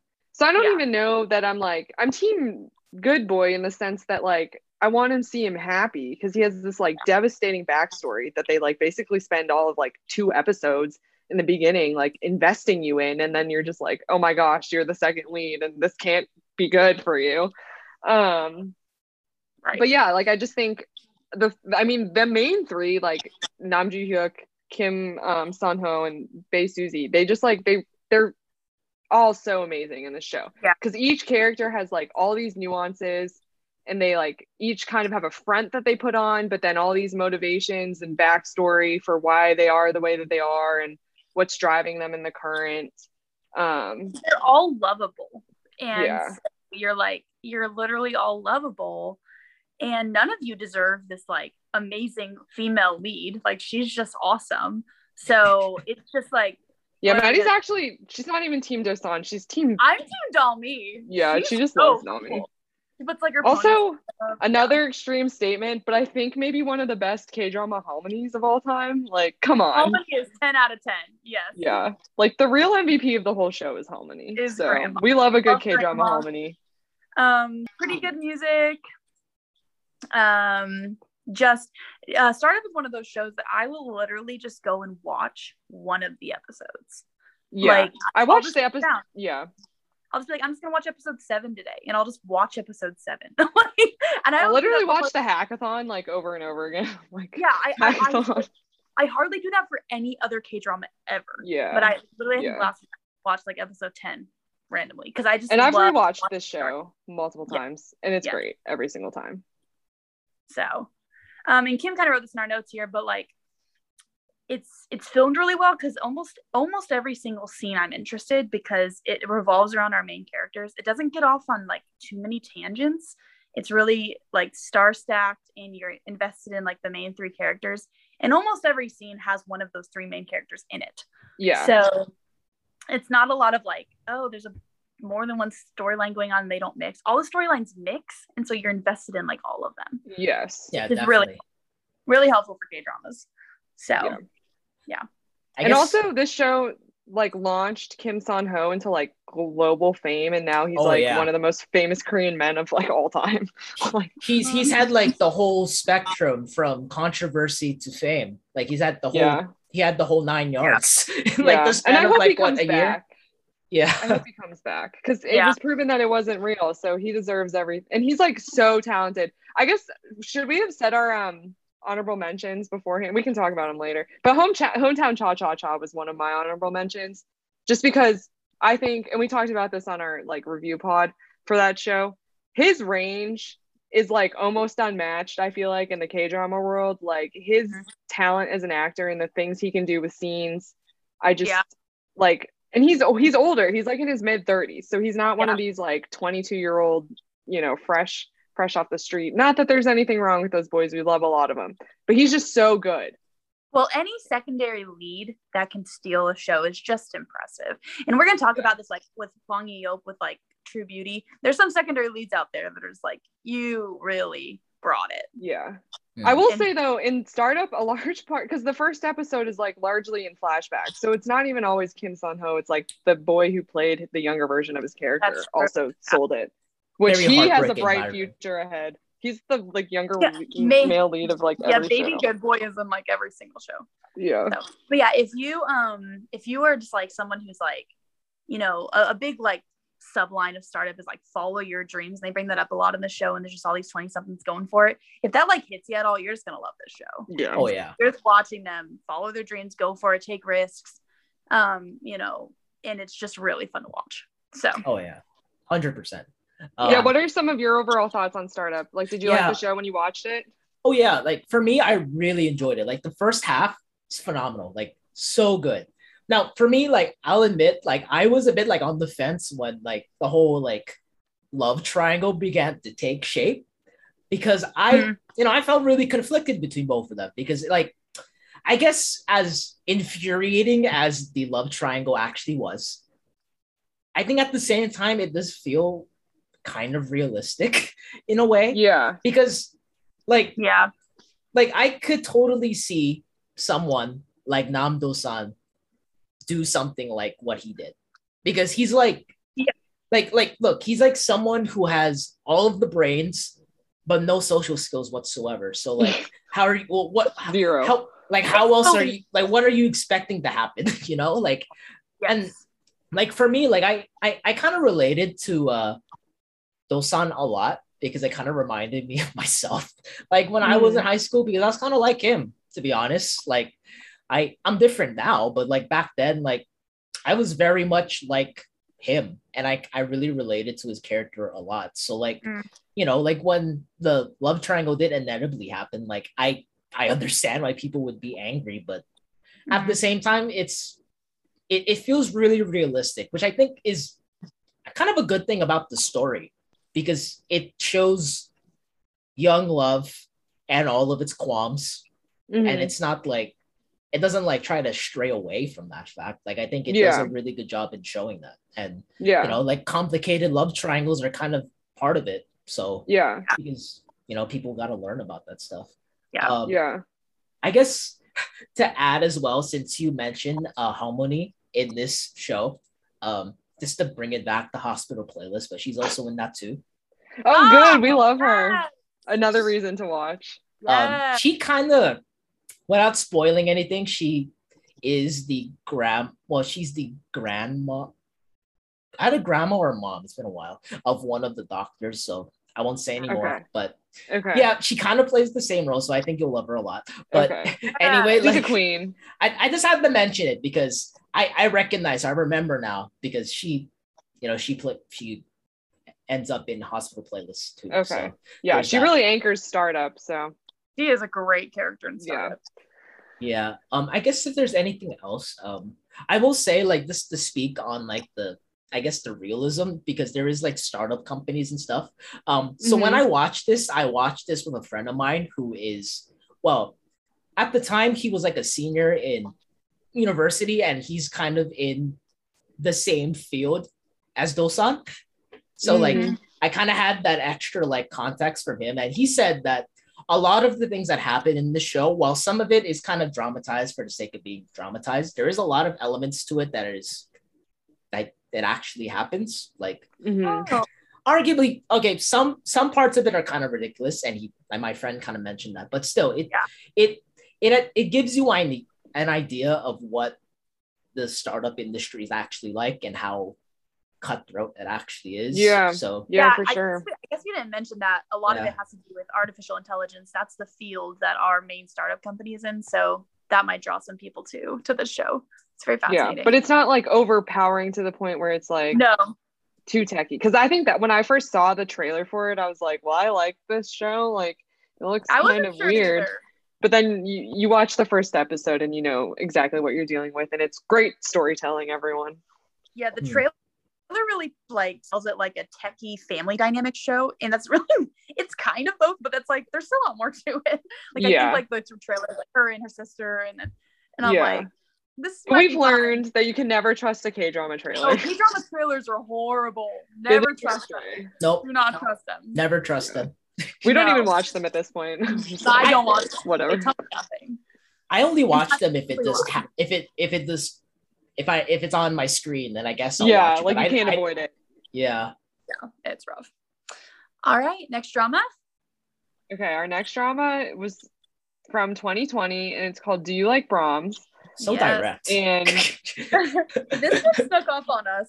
We watched this when it was already all the way out, and we fell in love with this drama. Me and Kim watched every episode together, and it is so good. And we like kind of towards the end, we like booked it through because we were just like, we need to keep like, we just wanted to know what happened with the characters. It gets better with time. Yeah, and it's not like it was, you know, this huge thriller and like plot twist. It was more just like these two main characters who you just like are very deeply invested in them as people and as like their relationship evolves through different stages, and you just want to know where they're going to end up. Right. We have a great cast. We have Kim Min Jae as the leading man, Park Eun Bin as our leading lady. They were new to that I didn't know either of them before the show. I've seen them both in things since then. They're great. Yeah. And the basic plot is that Kim and Jae's character is a renowned pianist, but he kind of hates it. And he's really lonely and sad, but he's really good at piano. And so that's kind of what he does. But then our leading lady, Park Eun-bin, is a violinist. And to be honest, she's pretty mediocre, but she went back to get another bachelor's degree in violin performance when she's like in her late 20s, just because she loves violin. And so they meet and fall in love, but they both have like different relationships with music. So that's kind of like a large theme of this show. But there's also a lot of secondary characters if Kim wants to. We talked about on our pod, like it's probably one of the greatest slow burns of all time, because when we meet both characters, they're kind of semi-involved with other people. And so they literally start off purely as like almost kind of acquaintances. They meet through work. And then they slowly just become friends, and then their relationship progresses from there. But it's not like, some K-dramas, the two main characters meet in the first episode, and it's like sparks flying. You can definitely tell where this is going. Like, honestly, I was a little worried because I was like, I could low see this, like, not to give anything away or anything, but like, I didn't know how it was going to end. I was like, there's so many different endings they could choose that would all be realistic for these two characters in the progression of their relationship. Well, so I won't say how it ended, but like, the reason it's called Do You Like Brahms is because our leading man, well, apparently Brahms, the composer, was in like an unrequited love situation. And that was part of Brahms's life, is that he had an unrequited love, and it like was his thorn in his life. And our leading man is in love with this woman, and it's like an unrequited deal. And so the whole deal is, at one point, our leading lady, Park Eun-bin, asks him, do you like Brahms? He's like, no, I don't like Brahms. I never play Brahms. I hate Brahms. And it's not because of the music that Brahms plays. It's because of Brahms' life. And he doesn't want his life to be Brahms' life. That's kind of like the gist. So like Kim and Jae is in love with this chick who, by the way, we don't like. She's horrible. She's a horrible secondary lead. Just dead in the eyes. But I think that's the point. No emotion. That's the point of her character. But Kim and Jae is like in love with this girl. But didn't you say that you've watched a show with her in it, and she was also dead in the eyes there? Yeah, so it might just be her. Rookie Historian, she's in it, and she was like pretty dead in the eyes. Concerning. But that's why like our two leads are able to start off as just friends, because he didn't have eyes for anyone else for a while, anyways. So and it's also kind of fun because she's the one who confesses to him first, and it's one of those things which is always kind of fun to watch. And she's like struggles with how to go about that. So, well, and so much of it revolves around music, which I think, because I remember seeing it on this list of like, it was like a list of, if you like X, then you should watch Y, and it was like all these different K-dramas, and I forget what the comparison drama was, but I was just scrolling through, and it was a recommendation, and it was like, if you like music and da da da, and I was like, oh, I bet Maddie would like this, because Madison like majored in music in college for a hot second, like classical music background. So I was like, I told Maddie, I was like, you should watch this. Like, I would be willing to watch like the first two and just try it out, but I'm not quite sure if it's my vibe. Also, both of us, terrible take, looked at Kim and Jae and we're like, meh. We both looked at a picture of him and we're like, I don't know, is he even cute? We're not sure. Okay, like 3 episodes 2 we were like, he is beautiful. Yeah, he's good looking. What? Yeah. How was that your first impression? He's like beautiful. I don't know what we were looking at. Yeah. Well, what show we watched right before this? What was the show? We just finished True Beauty, maybe. Maybe it was just a bad picture.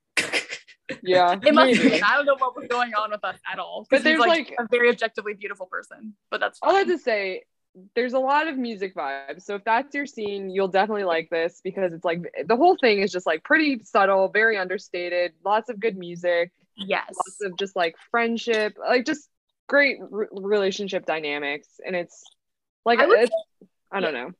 I would say Kim kind of wrote here, like, it almost has like a sepia tone over the entire show, which usually my vibe for shows is not that. I like the more like teeny boppy ones, but really great. Stay tuned for that in a minute. Yeah, we're talking about True Beauty in a minute. But what really gripped me was how beautiful it was filmed, and also how romantic it really was. Like, there are some just phenomenally romantic scenes in this show that just is so beautiful, and the characters are like late 20s, so it's not like a teeny boppy thing. Like they're full grown adults. Yeah, they're adults who are pretty realistic. Yeah. And so it's just like, okay, like that could actually happen. Like they're just falling in love like normal people. And also, we have to shout out Angsty Baekhyun. Oh, there's Angsty Baekhyun OSD. Yeah, like if Becky's from doing EXO, OST, it's good. He's an OST king, and his song on this one is angsty, and it hits in all the right moments, and it really does. We never want anything else, honestly. No. Oh, so yeah. I mean, for me, I'm definitely sold on this one because for me, I did music up until high school. Like I was in band and stuff. So I think this is definitely right up my alley. Honestly, like I'm not gonna lie, I've heard this drama before, but I was like really hesitant because I think for me, it drives me nuts whenever I see TV shows when they like show like this industry, like this music, like classical music, when they do it in a very unrealistic fashion, or like some things are just like too ridiculous. Like that's kind of like the main reason why I kind of avoided the show because I thought, I'm not sure, but I think we love it. We think it's great. And I can't speak about the music aspect because I don't have a classical music background, but from what I do know about music, like from my dad and other people, it seemed very realistic. Like it was a little cutthroat, and I think music can sometimes be like that. And like, either have like, if you like, our main girl is this woman who just loves music, but she doesn't have the talent. And so no matter how hard she practices, she literally spends hours in her practice room every single day. And she's basically told over and over again, it does not matter. You will not make it because you don't have the talent. And so she like, her big internal conflict is like, what do I do? Do I like give it up and move on because I'm never going to make it to the level I want to? Or do I keep pursuing it because it's just something I love? And that seems like kind of realistic to me, right? Like there's so many musicians out there in the world practicing every day who want to make it, but like so few of them can. And then the ones that are really making it are sometimes like Kim and Jay, that's like, I'm like a prodigy, but I don't actually want to do it. Right. Like he has all the talent in the world, but he's not driven by the love for it. It's just like a way for him to make money for his family. Our leading lady definitely has a lot of quiet confidence, which is fun to watch. She it really is a quiet character, but she stands firm in things. She's feisty. She's in a subtle way. Also, Park really Bin is the queen of eye emotion. Like her facial expression, like her facial acting. Oh, kind of reminds me of Kim Son-ho, like in that way where they can just tell the entire story of what they're feeling on their face, and it's amazing. Between Bronze and King's Affection, like I'm a huge fan of Park Bin. She's awesome. So the fact that she's in this show, like that's one reason to watch it, honestly. Yeah. She's so, and then Kim and Jay always wears like super cute, like classy outfits. He's just really well dressed. He's a well-dressed dude and always has a little backpack. So hey. Oh my gosh. Okay. We're done. All right. I guess just to go back to the story, I guess just based on what you guys have said alone, I think I'm definitely gonna watch it now. Mainly because I've known a lot of my high school friends who have went on to go to college for music, and some of them, luckily have been able to make careers out of them, thankfully, and like it feels familiar to me. So I'm definitely gonna like check it out because it's definitely something right up my alley. It'll make me really nostalgic about about my music career that used to be. What instrument did you play? So like I played like trombone when I was in band. Cool. Like when I was in high school, like you were okay. I mean, like we had to like basically start our program at our high school from the ground up, but we made states and stuff. So and then for some reason we managed to pull off a trip to Japan for band. So that's awesome. I mean, it wasn't for like a competition or anything. It was more like, but still, we like knew a high school in Japan and say, oh hey, do you want to do a collaboration concert? And I'm like, okay, but like it was really just an excuse to go to Japan. So like, for sure. So definitely, overall sounds like a win. High school band sounds like a win for you. I mean, it was. So meanwhile, I played the cello and faked it every single time because I never practiced. and had no talent. So I was like, we're faking until we make it. Good times. Love it. All right. Our Are we next ready show for is number very different. 4? This is Maddie's favorite show of like all time. I love this show. Our fourth recommendation is called True Beauty. It came out in 2021. This show is it's like a derpy masterpiece, and I love this show. It's derpy. It's like deep themes disguised as derpy. There's on first glance it's very derpy, but when you actually start getting to the meat of it, there are some very, very like real issues that they handle very well. Yeah. So the plot is so our leading lady is Moon Ga-young. She's such a fun actress. Big fan of hers. Like this is the first thing I saw her in though. I believe. And her character is named Im Joo-kyung, and she is bullied really bad because she doesn't have like the standard Korean beauty standard kind of look. Like she has like some acne. She wears glasses, some thick eyebrows. She just doesn't look the way that Korean women think they're supposed to look. And so she thinks she's like super ugly. And so she gets bullied really bad. And it's like hard to watch. We're like, yeah. Okay. And so she decides to transfer schools, and while transferring, she does a complete makeover and learns how to do makeup and learns how to do her hair, and shows up at this new school, and people are like, oh my gosh, what a goddess. And so she starts to live a double life because she lives under this makeup shield at school, and then she goes home and she takes all her makeup off, and she's like, she feels like she has to live as two different people. So that's our leading lady. Anything else to say about her, Kim? Or do we want to go into Suho? Yeah, well, I guess the two versions of her, it becomes a little complicated because she meets the main guy, and he's a student at her school, and she meets him in two different arenas where he sees her as like with her makeup on at school, and then in this other arena where he sees her without her makeup.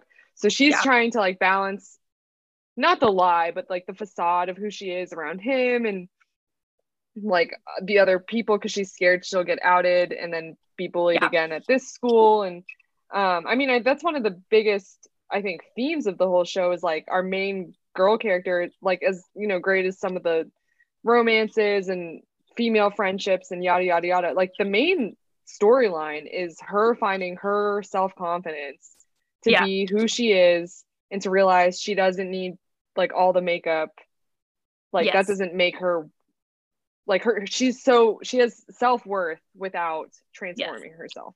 And so it's this like story of her finding herself, I guess. And you know, there's other stuff involved, but I think what pulls it off is Moon Ga-young is just so good, and you feel for her character. I mean, episode 1 really sets it up really well. Like the bullying, like Maddie said, it's really uncomfortable, and I think that's realistic because unfortunately, like with social media and cell phones and stuff, like bullying is, I think, even worse for the youth today than it might have been like when we were in high school, when cell phones were like kind of still getting there or whatever. And I think as uncomfortable as it is, it's like something important to think about, like how do we treat people and like, you know, things like that. But she really carries it, because if you aren't bought into her character and cheering for her character, the whole thing falls apart, you know. Plus Chang-woo, great, like beautiful to look at. He's fine, but he's not like the most amazing actor in the whole world. He kind of has like one facial expression. He talks the same in the whole show.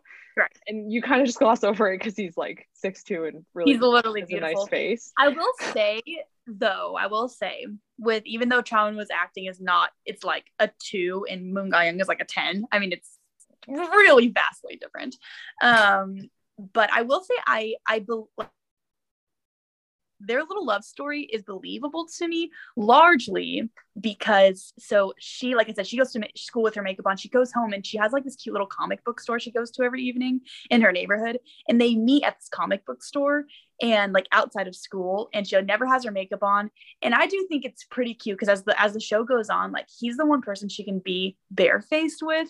And so even though his acting is not great, I do think the character of Suho is like constant, and even though he has his weenie moments, I do believe their love story because of the fact that she ends up confiding in him so much, because she's the one that she can be so real around him every single time. Oh, for sure. I just find her think pretty like cute. Yeah. it's just so, because she's so much better, it's like a little obvious, like the large gap in their acting ability. But he's literally so good looking that you like don't care. Also, he's a K-pop boy first. He's an Astro. He's an Astro. Which he's also like the face of that group. It's like every thumbnail on YouTube is like his face. It's literally like Chanu's just so pretty. So you're just like, there's a show. Oh, look at this like Greek god looking man walking around. I don't really care if he can act or not. I really don't care. I just don't care. But it works because like the whole show is her show kind of. So we don't even need him to be that good. It's like all about her. We don't need him to be that good. I feel like when we were discussing our list, we kind of tried to do a variety of shows of like a slow burn, like a more classic K-drama. And like this one kind of feels like the high school category, because I think in America, like there's so many classic high school shows where like it's just, you know, high school drama and characters like, you know, navigating life in high school with like bullying and classes and boys and friendships and family and yada yada yada. And I feel like this kind of fits that bill well for K-drama. Pretty funny. We laugh a lot when we watch this show.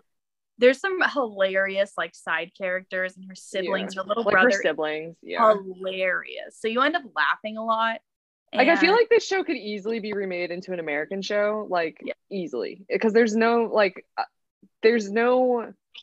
nothing in the plot that overly is like, this is so specific to Korea that it can never, like Crash Landing can never be remade anywhere else, because the whole conflict is about like North and South Korea, which how do you recreate that in America? I don't know. But like this show is just like so basic. Yeah, you can. It's pretty, but it's good. Like I rewatch it sometimes. Because it just makes me so happy. And this was also just like, I mean, this has nothing to do with the show itself, but this was the first show we watched together for the podcast. So I feel like that was kind of fun. It was like, so it was like this new experience. We were like, we actually had notebooks where we would like take notes, because we were like, this is serious business. We have to remember everything. That's so fun. And now we're like, no notes, we're fine. We were surprised by how much we liked it too. Yeah. So Gian, have you seen True Beauty? No, I have not actually, but actually I'm convinced you or not. I might check it out actually, because, you know, just to bring it back for me, like for my real life job, I work at my school's like international office, and we mainly deal with a lot of Korean students, college students. Okay. And like, I definitely feel like, you know, how serious, you know, Koreans are when it comes to beauty. Because, you know, like whenever like we have like students come over to my school, like it's the ratio between girls and guys is like 3-1. So like most of the girls do not mess around when it comes to like fashion. Like they do not mess around. Like it's just interesting to observe for me, because you always see them at their best. Like I don't think I've ever seen anyone like in my time, because I've worked in this job for like a couple of years now. Like I've never seen anyone like with like, I guess, their guard down, so to speak, like with like their makeup off and whatever. Like I've only experienced that once in my life, because I've like talked to a girl once, and like we still like FaceTime every so often. Like she like I guess puts her guard down for me, I guess. But like it's just so interesting, because it's so ingrained in the culture, and I'm sure this is something that definitely is going right down that route. Like it's pretty refreshing actually of a show in that aspect, because like your leading lady, half the time she's just totally barefaced. I mean, I'm sure the actress has some, but she really does look pretty barefaced, and it's very fun to watch her look very different from pretty much every other leading lady you would see in a K-drama. So yeah, just watch it for Moon Ga-young. Seriously. Yeah. She carries it. So good. Like I'm interested now, because like the only thing I've seen of her is because I think she did like a variety show last year where she went to Germany, and then I found out, oh, she speaks German. Yeah, Oh, she's like fluent in German. It's Yeah, He crazy. is, yeah, that's right. that's so wild, but like she's like really good. So like that's the only reason I know anything from her, to be honest. So like Okay. I'm quite interested now. So Yeah, she's Yeah. great. She's super fun, and she balances the like gravity of the role with like being a fun high schooler really well, I would say. Yeah. Yeah. So, All right, okay, Madison, we ready? final show. I'll take the leads on this one because Kim's gonna I'm have very to carry passionate this about one. this. So our final show So- is called What's Wrong with Secretary Kim? It's from 2018. Disclaimer, I watched this show. It was early in my K-drama watching life. So that was like 2 years ago. And for me, it didn't stick with me the way it stuck with Kim. I did watch it though, and I really enjoyed it while I was watching it. So it is a good K-drama, I would say. But Kim, do you want to take the lead a little bit on this one? Well, I would just like to point out that Madison is probably like the one female in the world who watched this show and did not walk away being like, wow, Park Seo-joon. I don't think Park Seo-joon. Maddie was like, he's fine, not- I guess. Actually, she doesn't even think that. She's like, I never want to watch anything with him in it ever again. like, We If fight you about find- this a lot because he's one of my favorites. if I've seen like, 1,000 attractive Korean men, like he's like very low on the list. Like, Okay, we're done. You can't say things really like far down. Okay, you know what? It's fine. that. Okay. So we included this in, like, as we were thinking through different types of dramas we wanted to put in. We feel like there's a lot of dramas that fall under the umbrella of like workplace dramas, like they're adults and they're, it's a workplace romance. And so this kind of was one of the ones that stood out when thinking of that category that I think I would recommend probably to a newbie K-drama watcher. I think it's the plot setup, right? Like, I mean, we'll talk about other things. Yeah. Yeah. So the basic plot is that there's this like Chaebol, like, which is a rich guy who he's taking over the business for his dad, and his secretary, who's not even really his secretary. She's basically like his executive assistant who like kind of babysits him and like picks out his tie every morning and does like 10 everything. years. Yeah, a long she's worked time. for him for like, she didn't go to college, I think, because her family was in debt. So she like started working straight out of high school. So she's worked for him for a really long time. And she decides that she's going to quit her job as his secretary because she's like, our family debt has been paid. I don't need this job anymore. I don't really even know who I am because this job is all I've ever known. So I kind of want to figure out who I am. Also, you make me work insane hours and you call me with things like an emergency, but it's really like you need me to run and get flowers for your date. Oh yeah, he's like a totally spoiled brat. Yeah. He's just, but he's like so, I don't know.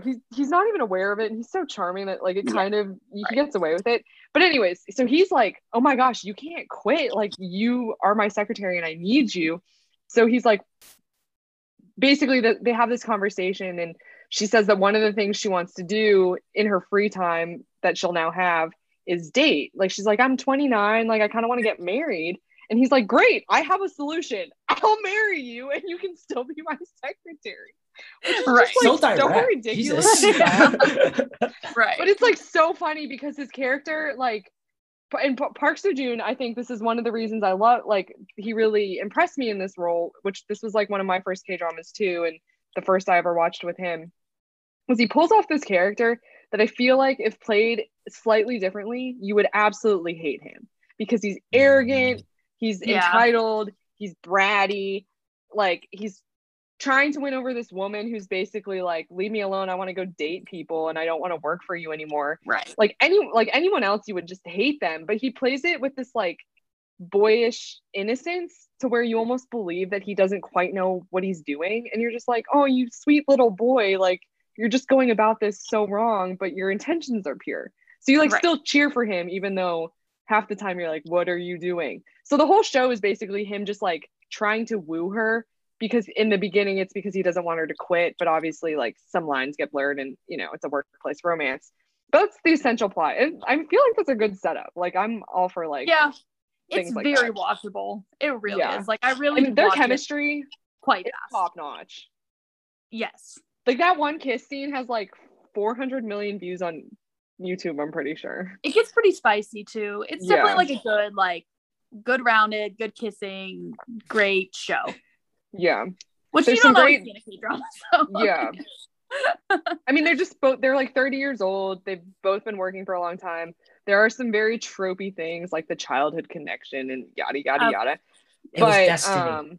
Yes. Always, yes. always a childhood connection. Yeah, and there's because it's a workplace romance, you always have like some of the fun workplace vibes, I guess, or dynamics. Like there's, she works with a lot of other people who there's some like, inner romance between like some of the side characters, and then he has a best friend who's like the VP at the business, who's like hilarious and is always giving him terrible love advice on how to woo her, and she has two unnies and they're cute, and I don't know. Lots of good fashion. He always wears a good suit. She always wears like great like pantsuits or pencil skirts. Yeah. So, and like a ponytail, I think every single day. She's cute. It made me kind of want to be a secretary, not gonna lie. I mean, Like I'll sit at a little desk and take notes. That sounds fun. I mean, Park Seo-joon's character is supposed to be really rich, right? So like it would look really weird if he dressed poor. But at the same time, you see in real life, sometimes rich people, like their fashion sense just goes downhill because they just don't really care what they look like. But just a comment. But and it's like it's like in the workplace too. So he's always dressed really well. Yeah. And he's like he like always like snaps his fingers, and he's like he is so very extra. Yes. Have you seen Strong Woman Do Bong Soon? I've seen it on Netflix. I just never gotten around to it. It's good. Okay. It's not good for locals, but it's good. Yeah, no, not good for locals. But not his character is kind of similar to the guy in that show. I feel like they're both equally like super extra. Yes. Yes. So there, I guess that's our 5. Go. Yeah. I guess just to say something, this drama is definitely interesting. I mean, just based on like Park Seo-joon's character, it's very interesting that they managed to keep that balance between the audience hating his guts and to make him somehow lovable, because that feels like a very thin line to walk across. So for sure. Just because of that, I feel like I'm quite intrigued to see how they pull that off, because normally when you see a chaebol in a K-drama, they're like either outside of the ones where they're actually wholesome and really nice, most of them are either like slimy, corrupt, deplorable, horrible people. Which probably speaks to more of what happens in real life more often than not. But I mean, just based on like the whole story alone, I think it sounds really, really interesting. So yeah, for sure. I guess on that note, that about wraps up the list that we have today. We've gone through 10 dramas, and honestly, I might put some of these dramas on my list because I've been needing dramas, especially like the more romantically inclined kind to watch, because like recently on my podcast, I've watched like pretty like grim and depressing shows. Yeah, you got to balance it out.